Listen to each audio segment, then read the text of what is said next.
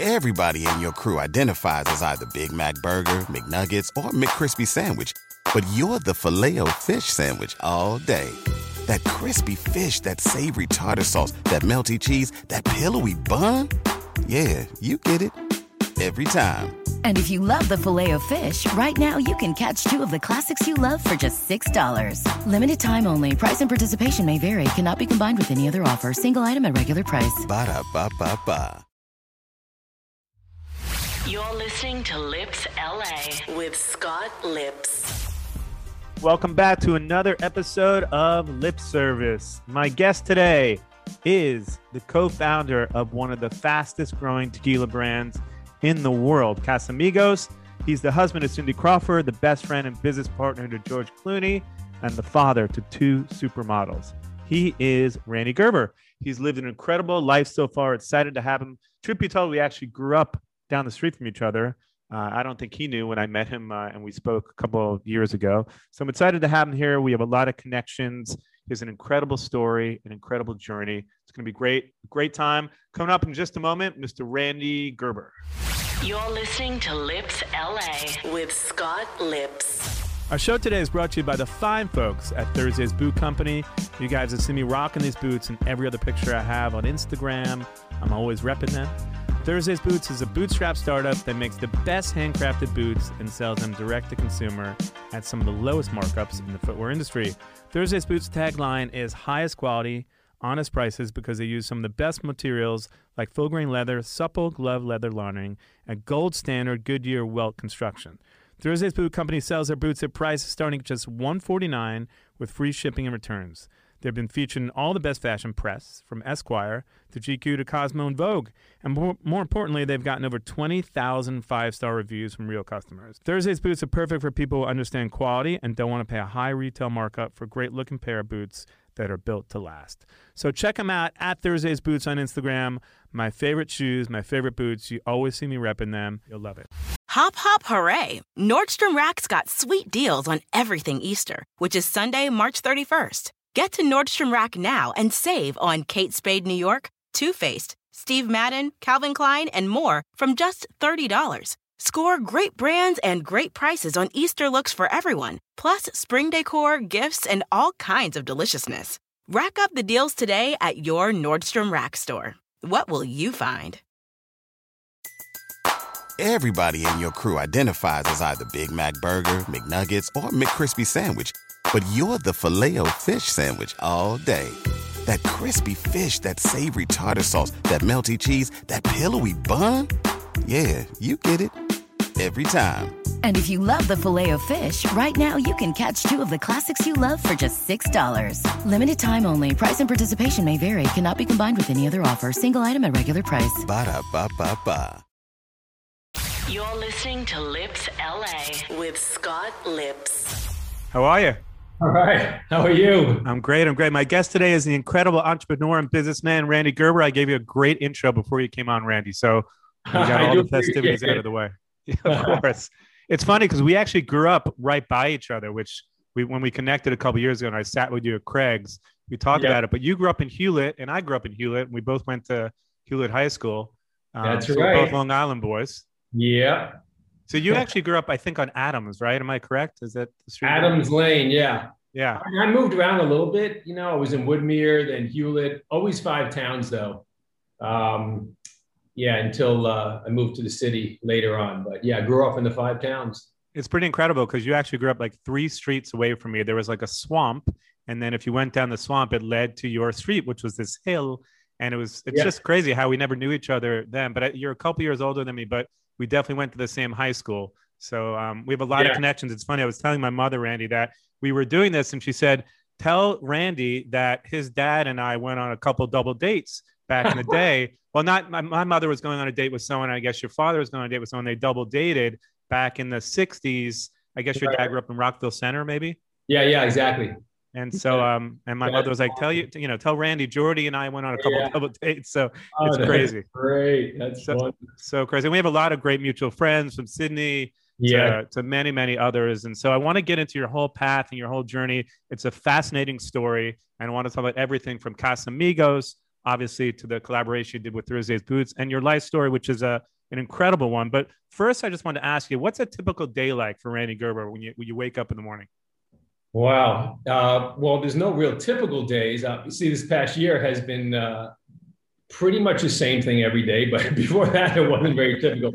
But so I wake up around 6, come down, have coffee, have breakfast with Cindy, and Kaya's been home the past year as well. You know, we live out here in Malibu, so we've pretty much been around the house mostly. Prezzi's also here on the property. He has a guest house on the property. He'll come by at some point for breakfast as well. Then I'll hit the gym for about an hour, meditate for a half hour, have lunch, do a bunch of phone calls. Now, typically in the morning, I'll first spend time with the family, spend an hour, doing phone calls, catching up, and then I'll start my day like in the gym, lunch, back on the phone, doing Zoom calls. Not many meetings in person, obviously. Yeah. Are you going to the office now or not really? I stop in once in a while, but my employees are not required to go into the office. Okay. So they're mostly working from home, but some come in, whenever they want. I think they're all looking forward to getting back to the office. Yeah, of course. Space is such a great creative space. I don't know if you've been up there, but it's just a big open space. I haven't, but I want to talk about all that. And it's more a lifestyle for you, the brand, really, than it is going to the office. So I wanted to get into all that stuff, but actually take me back to the very beginning, Randy. You started your career, you went to high school. Obviously, we both went to the same high school. Then you went to, I think, Arizona State, right? I went to University of Arizona. Okay. And then at some point you became a model, right? So talk to me about that whole process and how that started for you. Yeah, that was kind of a part-time job when I was in New York. I'd go to New York in the summers. I'd be in Tucson, obviously going to school. I'd come back to New York in the summers. I met a photographer, asked me if I would be interested in modeling. I said, I'm not sure. But anyway, he took a couple of pictures, brought them up to Ford agency. And I guess they liked what they saw, and I started working a little bit. But I would only do it really in the summertime. For me, it was just about making some extra money so I could then travel. So it was never a career for me. I never thought of it as a career. I would do some catalog jobs. I never wanted to become a model, but it was definitely a good way to make some extra money and travel around Europe. Yeah, so you did travel as a model then? Yeah, I would travel, eventually I would just, let's say I work for 3 or 4 weeks, get a good job, make enough money where I could travel for 6 weeks. And then I'd call the agency and tell them, can you get me another job, make some more money, and then go travel till the money ran out. So that's what I really use it for. It was great, great way to travel, see the world, make a little extra money. Yeah. And at a certain point you went into commercial real estate, and then eventually we'll talk about, the nightlife business and how you built that empire. But talk to me about from the time you were modeling and then you got into the real estate business. Well, as I said, modeling was great to make some money and travel. But after I graduated college, I thought, okay, I should really get a real job. So I was always like kind of an entrepreneur. I could never really picture myself. Besides growing up, I had plenty of jobs. I worked in a yogurt shop. I worked in a sneaker store. I sold rugs at a flea market. I did all sorts of jobs. But when I graduated college, I really didn't know what I wanted to do. What I did know was I wasn't a 9-to-5 kind of guy. And I wasn't someone who just wanted to work and make a salary. So I thought if I got into commercial real estate, and what I was doing was leasing store space, you only make money when you get a deal done. Right. You don't get a salary. So if you get a deal done, you make a commission on that deal. So kind of the sky's the limit. It depends how hard you want to work, how good you are. So I did that for 2 years. And it worked out. I made some money, but I realized, well, I'm not really into, being a commercial real estate broker. I mean, it was good money, but that was it. And it was fun to make deals, but it just wasn't a passion of mine. And then, that eventually led to me representing Ian Schrager, who was just starting in the hotel business and with the Paramount Hotel. And I was representing him trying to lease out the restaurant and bar in his hotel. And one day he came to me and he said, "Why don't you open the bar here? You know, I like you, I like your friends." And I knew nothing about that business. So it's like, okay, I'll give it a shot. And that's how really that started, you know, with originally what it was called. It was Midnight Oil Company, because I was burning the midnight oil, you know, working morning, noon, and night. Yeah. But just rewinding a bit, I mean, how do you meet a guy like Ian Schrager? I mean, obviously infamous for Studio 54 and probably the most famous nightclub ever in the history of, you know, culture. So how did you guys meet? It's not like you just cold call him, right?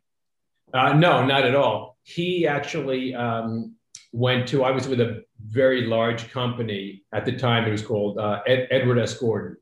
And they had a small retail division. So it was me and 6 other guys. And he had called on the company to find, you know, out of their retail division would want to represent him trying to find the restaurant and bar tenant for the Paramount. They gave that to me. And that's how I met Ian. It wasn't through Studio 54, even though when I was 16, I was going there. You did go. Wow, incredible. Driving from the island on Friday night to go into the city and go to studio and then drive back at 3, 4 in the morning. Yeah. What was it like, by the way? I've heard so many great stories about Studio 54. And actually, I don't really know Ian, but Nur Khan is a great friend of mine who also partnered up with him for years, as you know. Right. So I hear a lot of, you know, we know each other from mutual friends, but I never met him. So what was it like back in the day actually going to Studio 54 at 16? Wow. It was unreal. There's never been a club like it. Obviously, you just walked into this world that just something like that you couldn't imagine ever existed. Of course, it was a very difficult place to get in, and the crowd was so well curated that you walked into almost like a fantasy land.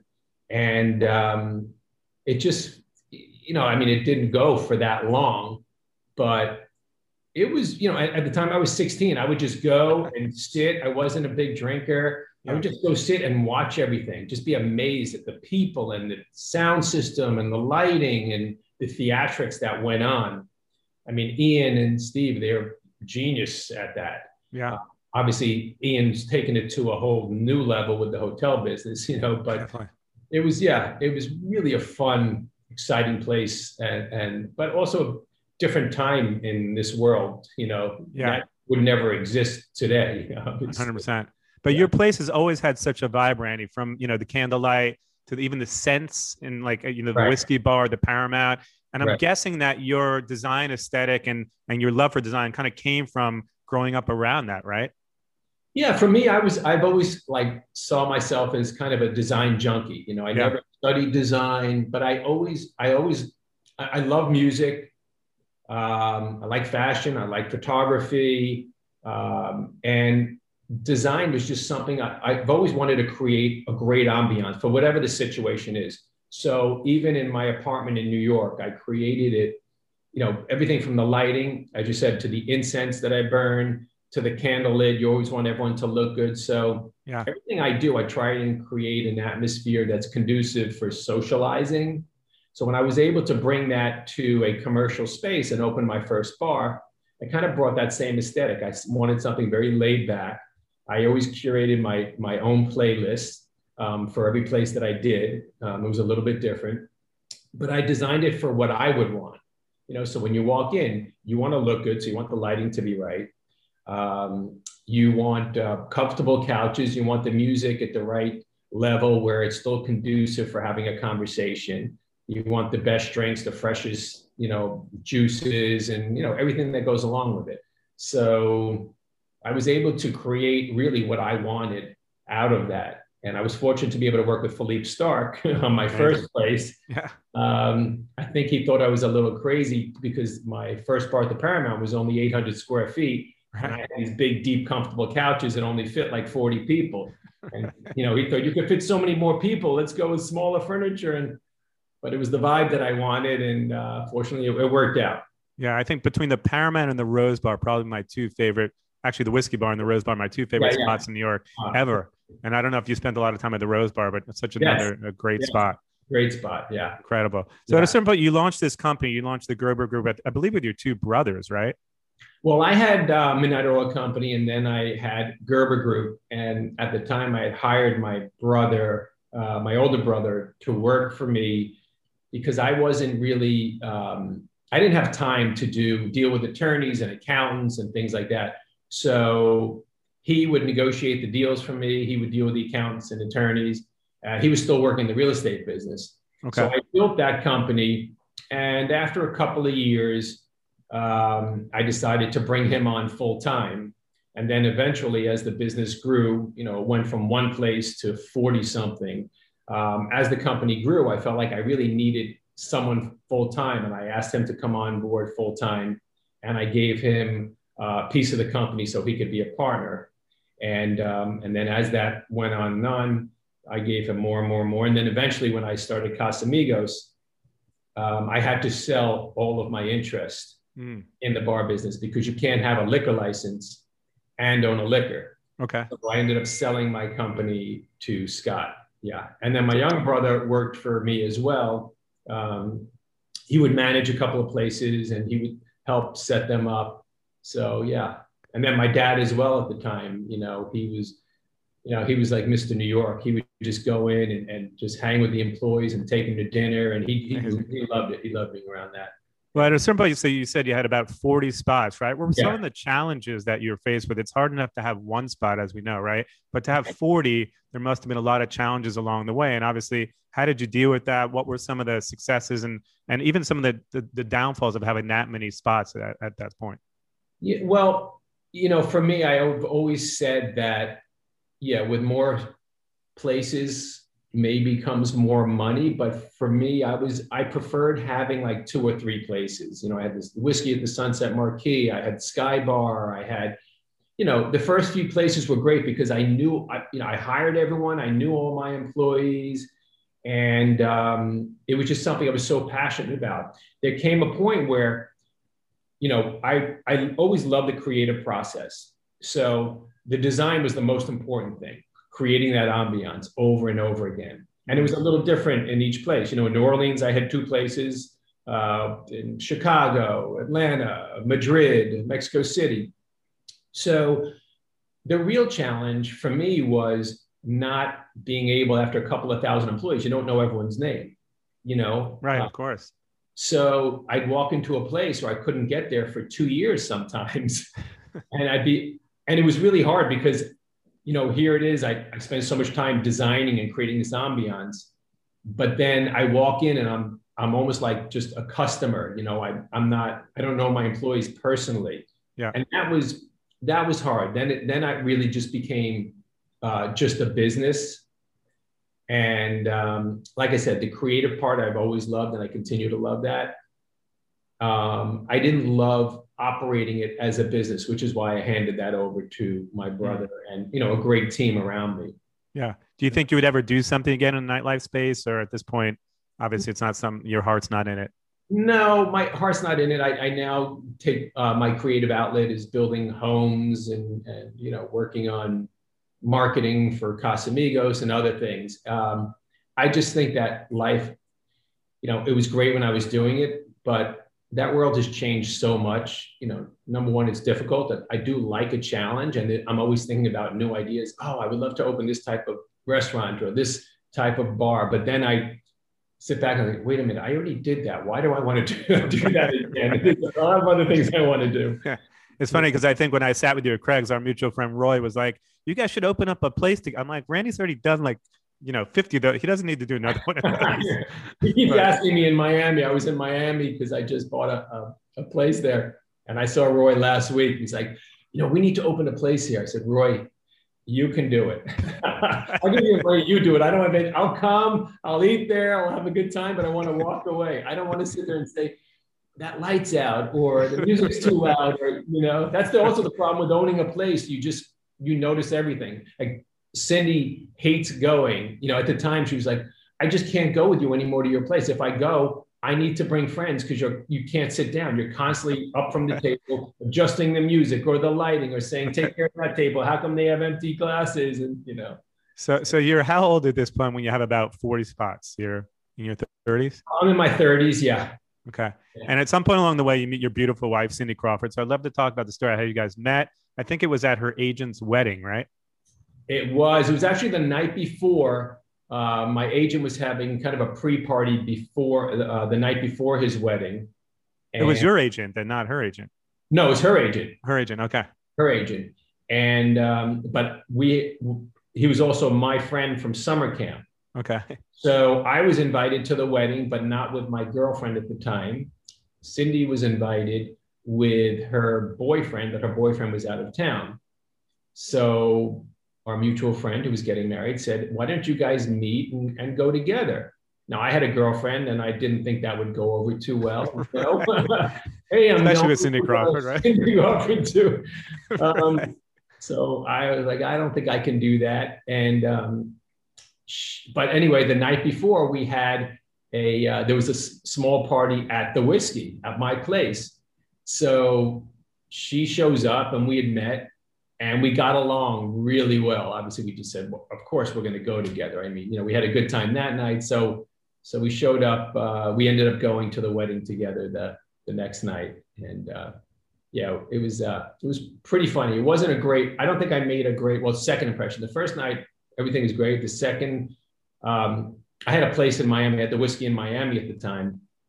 So I had clothes like all over the place, like LA and Miami.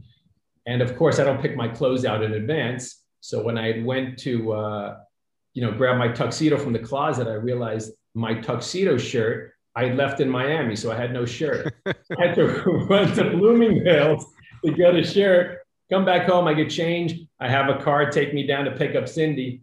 And she's literally standing at the door of her building, like with a bottle of champagne. Like, are you fucking kidding me? You're showing up a half hour late to pick me up to go to a wedding. Fortunately, I had brought a bottle of tequila with me. I had in the car.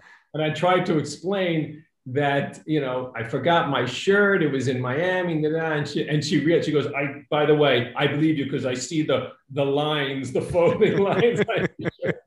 Which just goes to show you, even if you're a half an hour late, you can still have a beautiful marriage after that. So yes, exactly. Amazing. So walk me through that point. You're married, you have 40 spots, Randy. And at a certain point, you have incredible friends like George Clooney. And you guys, I believe, have houses together in Mexico. You're on vacation. You have a lifelong friendship with George. And at a certain point, you start making your own tequila just for fun, right? Right. Yeah. We were, George and I were building homes in Cabo. And we had one big property that I designed two houses to go on this property. Originally, George wanted just one big house to share. I thought that was a great idea. Cindy was like, that's not going to happen. George at the time, he was, single. Right. And I'm married with two kids. She's like, we're not sharing a house.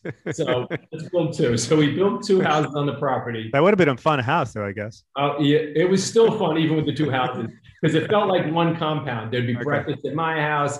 There'd be lunch at his, dinner at mine. It was one compound.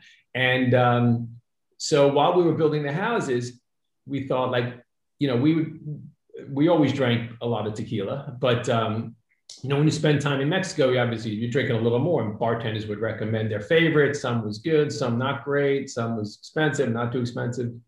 So there came a point where George was like, why don't we just make one to serve at our houses, like a house tequila? So I'm like, that's a great idea. So we end up meeting a master distiller at one of the distilleries. We told him what we wanted. The name of our homes was Casamigos before we had any tequila involved. Yeah. So we just called it House of Friends.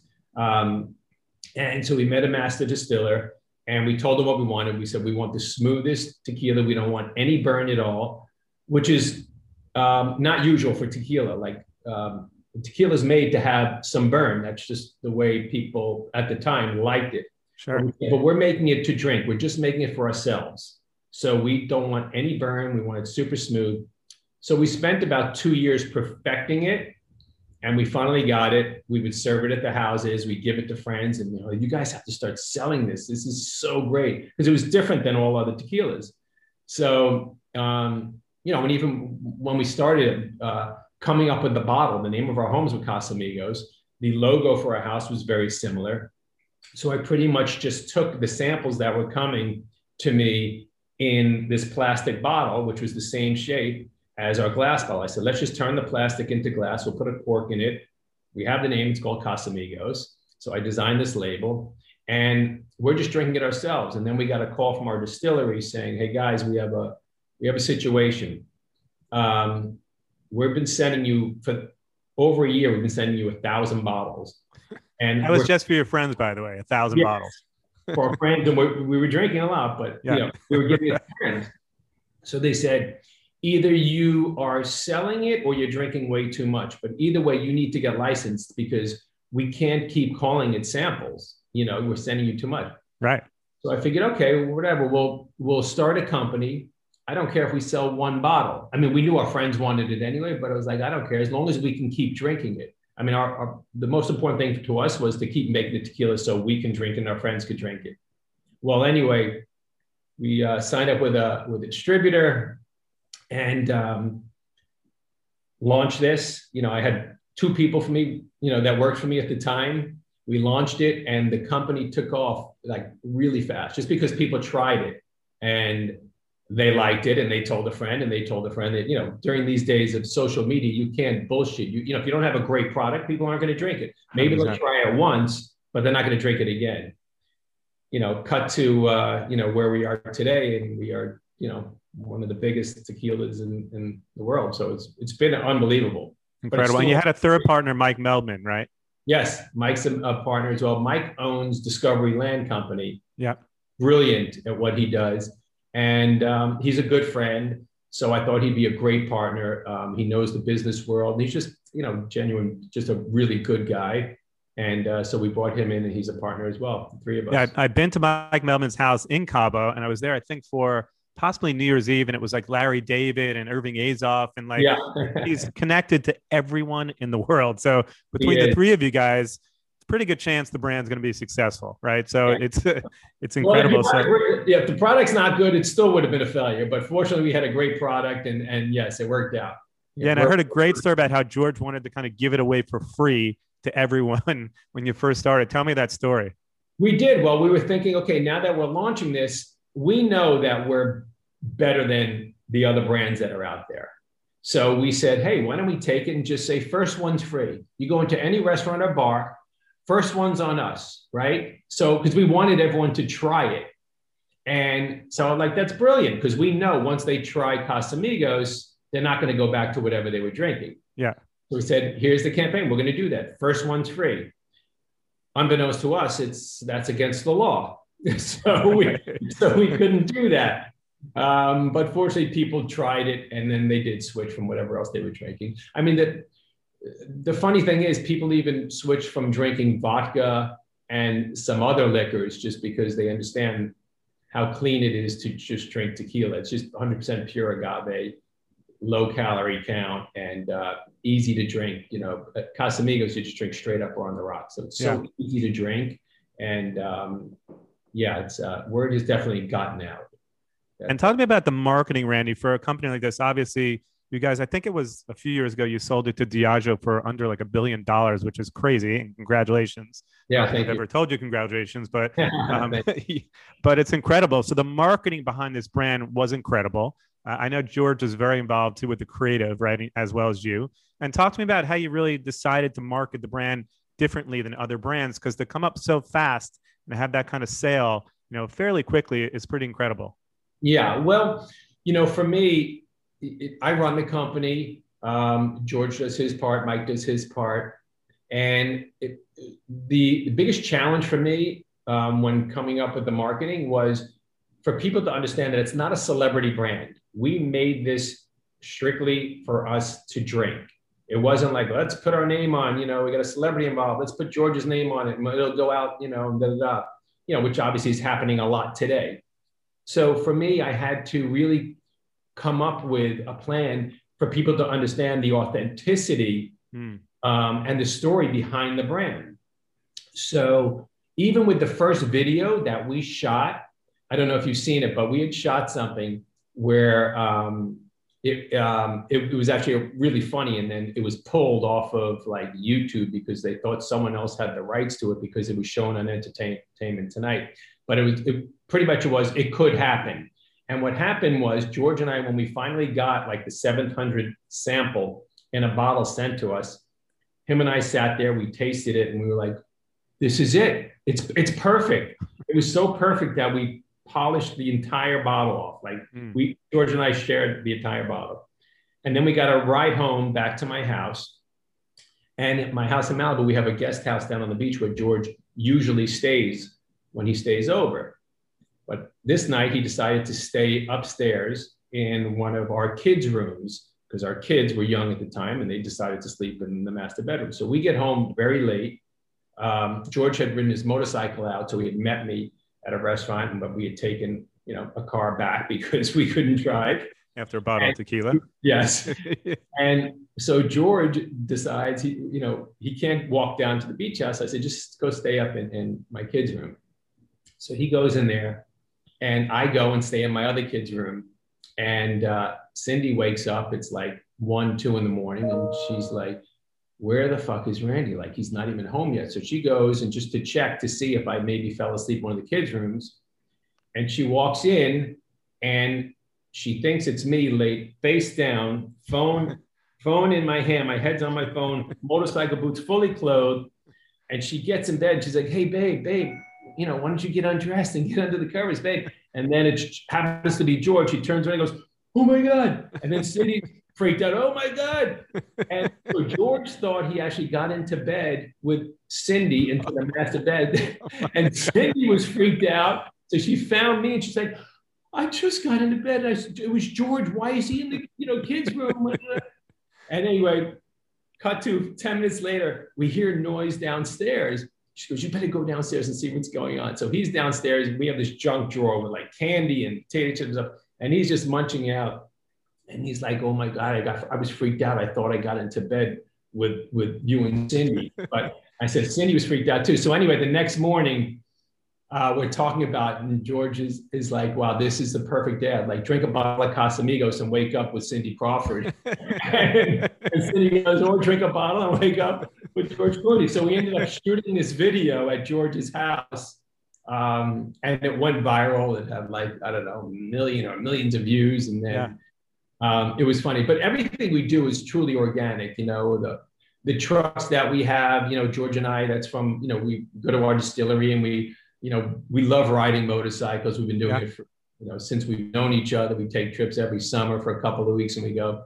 So we got some motorcycles, went down to Jalisco, rode around, got some pictures from that. And, those are on the trucks. But so everything we do is organic and authentic. And I think it's so important to have that authenticity because as I said, you can't bullshit your consumers. You don't have a great product, it's not going to work. I don't care who's behind it. You can have the greatest, Instagram model influencers or this celebrity or that, as we see, they're all trying to put their names on things, but people read through it, and so, fortunately, anyway, going back to my biggest struggle was people understanding and just coming up with a plan. So, the consumer really understands it's not a celebrity brand. It happens to be owned, George's part of it and I'm part of it, but this is the real story behind it. So just give it a shot. And if you like it, you're going to keep drinking it. If you're not, you're going to go drink something else.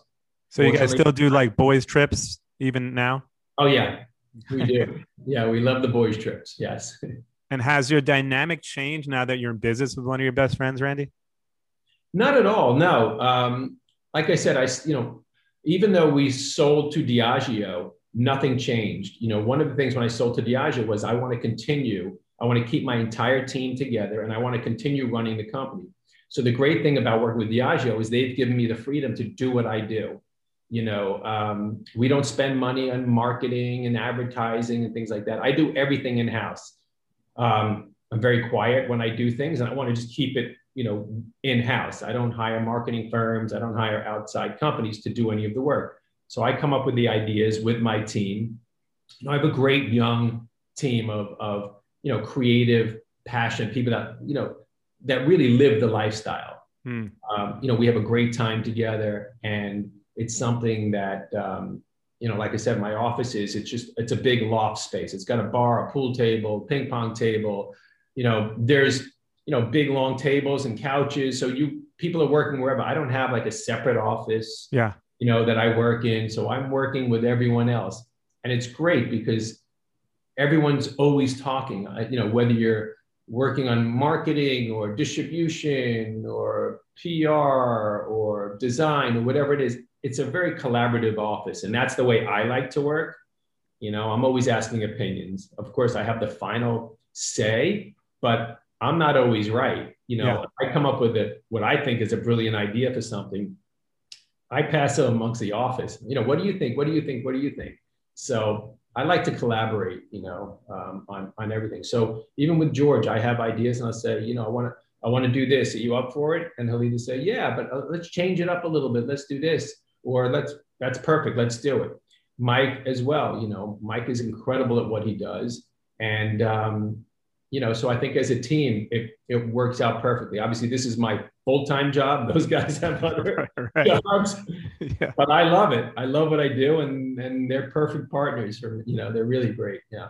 Well, part of the genius marketing is also the annual Halloween party you guys do. So during this pandemic, I think you guys actually took a truck around, from what I remember, and went to people's houses, right? Because we all couldn't get together in person. So talk to me about how you had to pivot during this pandemic, and even something like the Halloween party, which is a huge part of your marketing. It's like the hardest party in LA.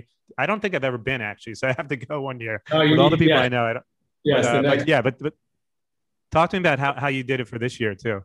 So the Halloween party, yes, it's one of the parties where I spend, we probably working on that 6 months beforehand, just trying to come up with, okay, what do we want to do this year to outdo last year?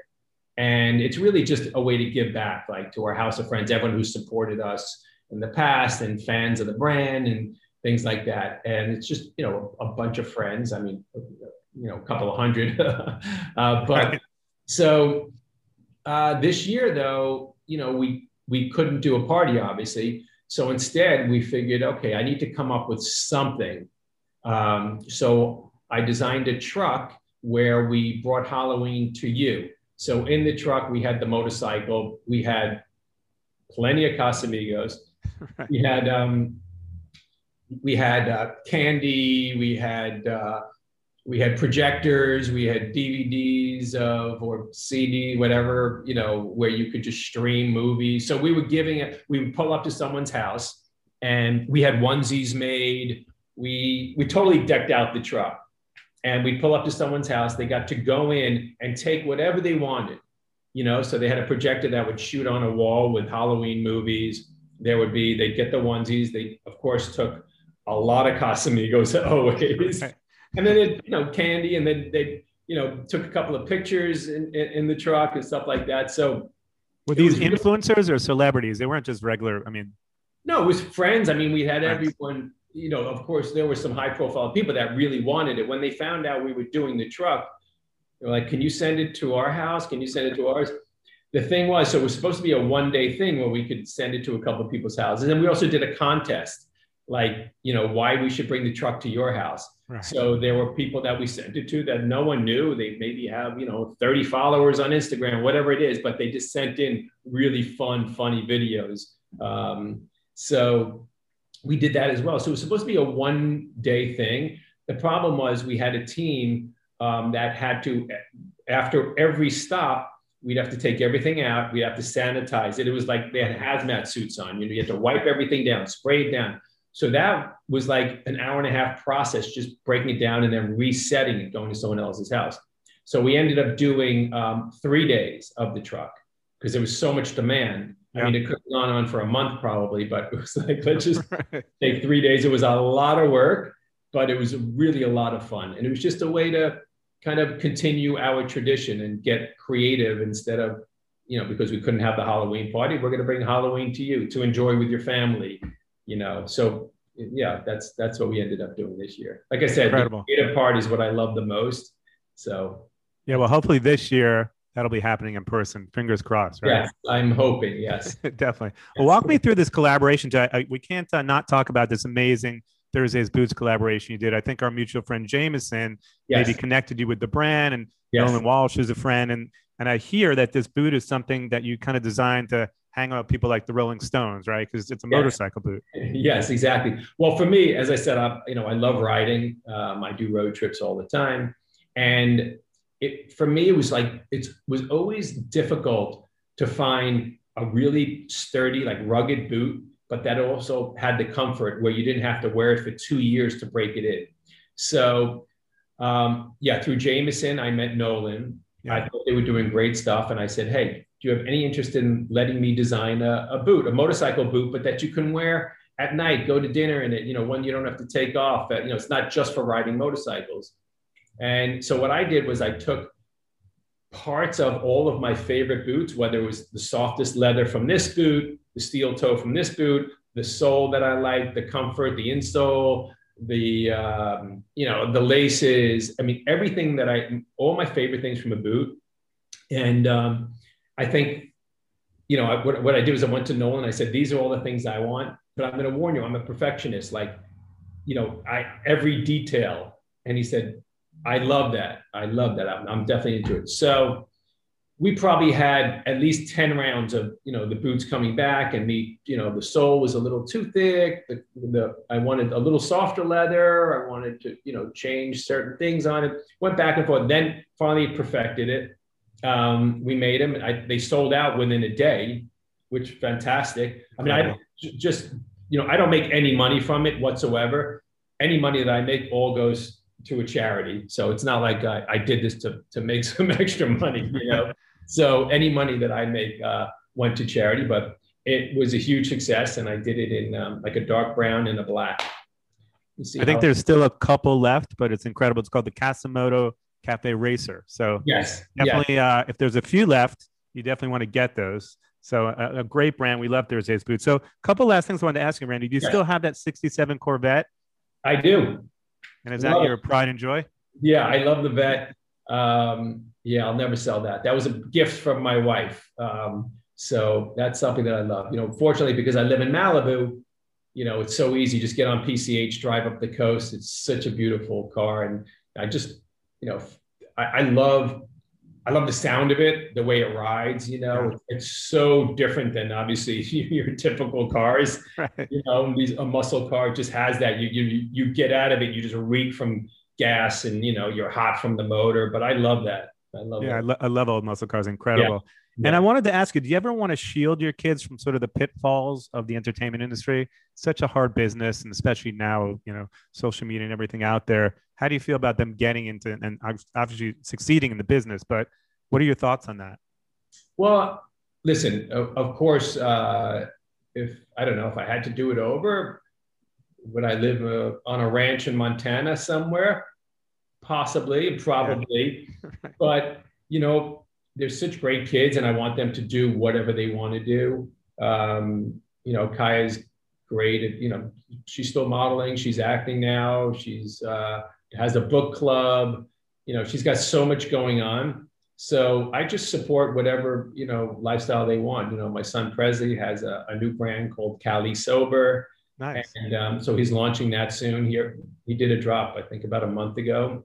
He explains it as like just the California, or really the Malibu lifestyle, just, free, being outside, being at the beach, it's just, it's a lifestyle brand. So he's got clothing, he's got jackets and, sweatshirts and hats and, button down shirt. He's got a bunch of different stuff that he's launched. So he did the first drop, which fortunately, it did really well. It was at Maxfield, some of the high-end stores. Yeah. And now he's doing the second one, I think, in a couple of weeks. So he's been really busy as well.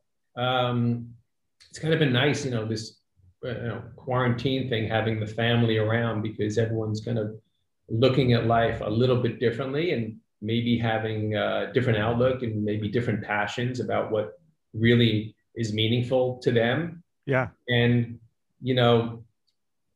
even though we live in LA and it's a very Hollywood town, we're definitely not a Hollywood family, So they come to you for guidance on their businesses, I would assume so, right? Yeah, they do at times. And, if they want it, I give it to them. I try not to volunteer too much, because I could have a tendency to do that. Yeah. But, at times they do come to me, or they'll come to Cindy and say, hey, what do you think about this? And sometimes they appreciate that. And sometimes they're like, okay, I don't necessarily agree, but I appreciate your opinion. Yeah.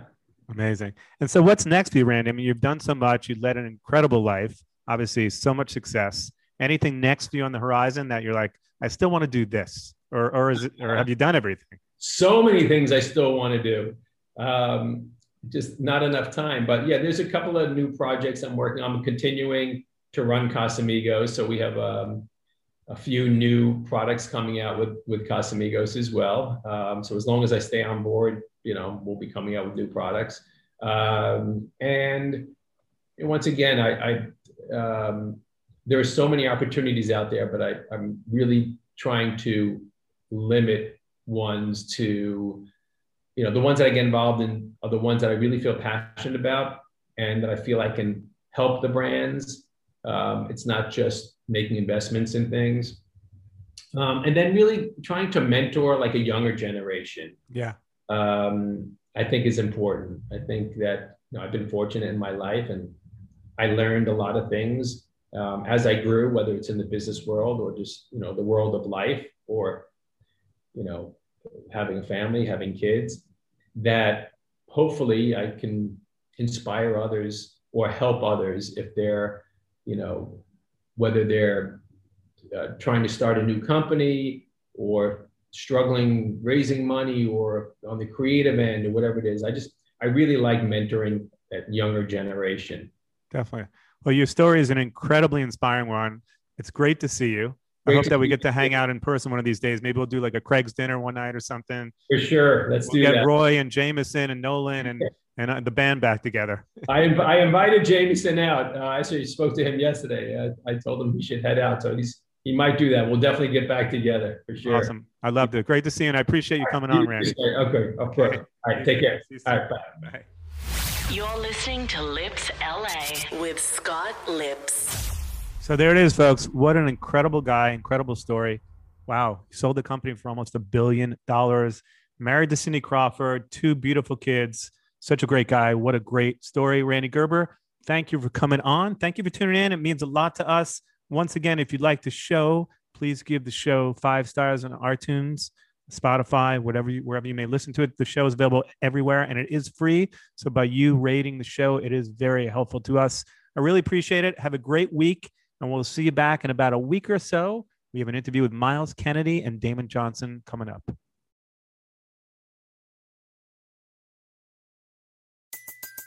Everybody in your crew identifies as either Big Mac Burger, McNuggets, or McCrispy Sandwich.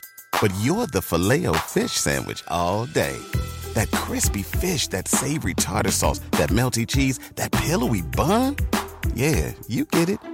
Every time. And if you love the Filet-O-Fish, right now you can catch 2 of the classics you love for just $6. Limited time only. Price and participation may vary. Cannot be combined with any other offer. Single item at regular price. Ba-da-ba-ba-ba.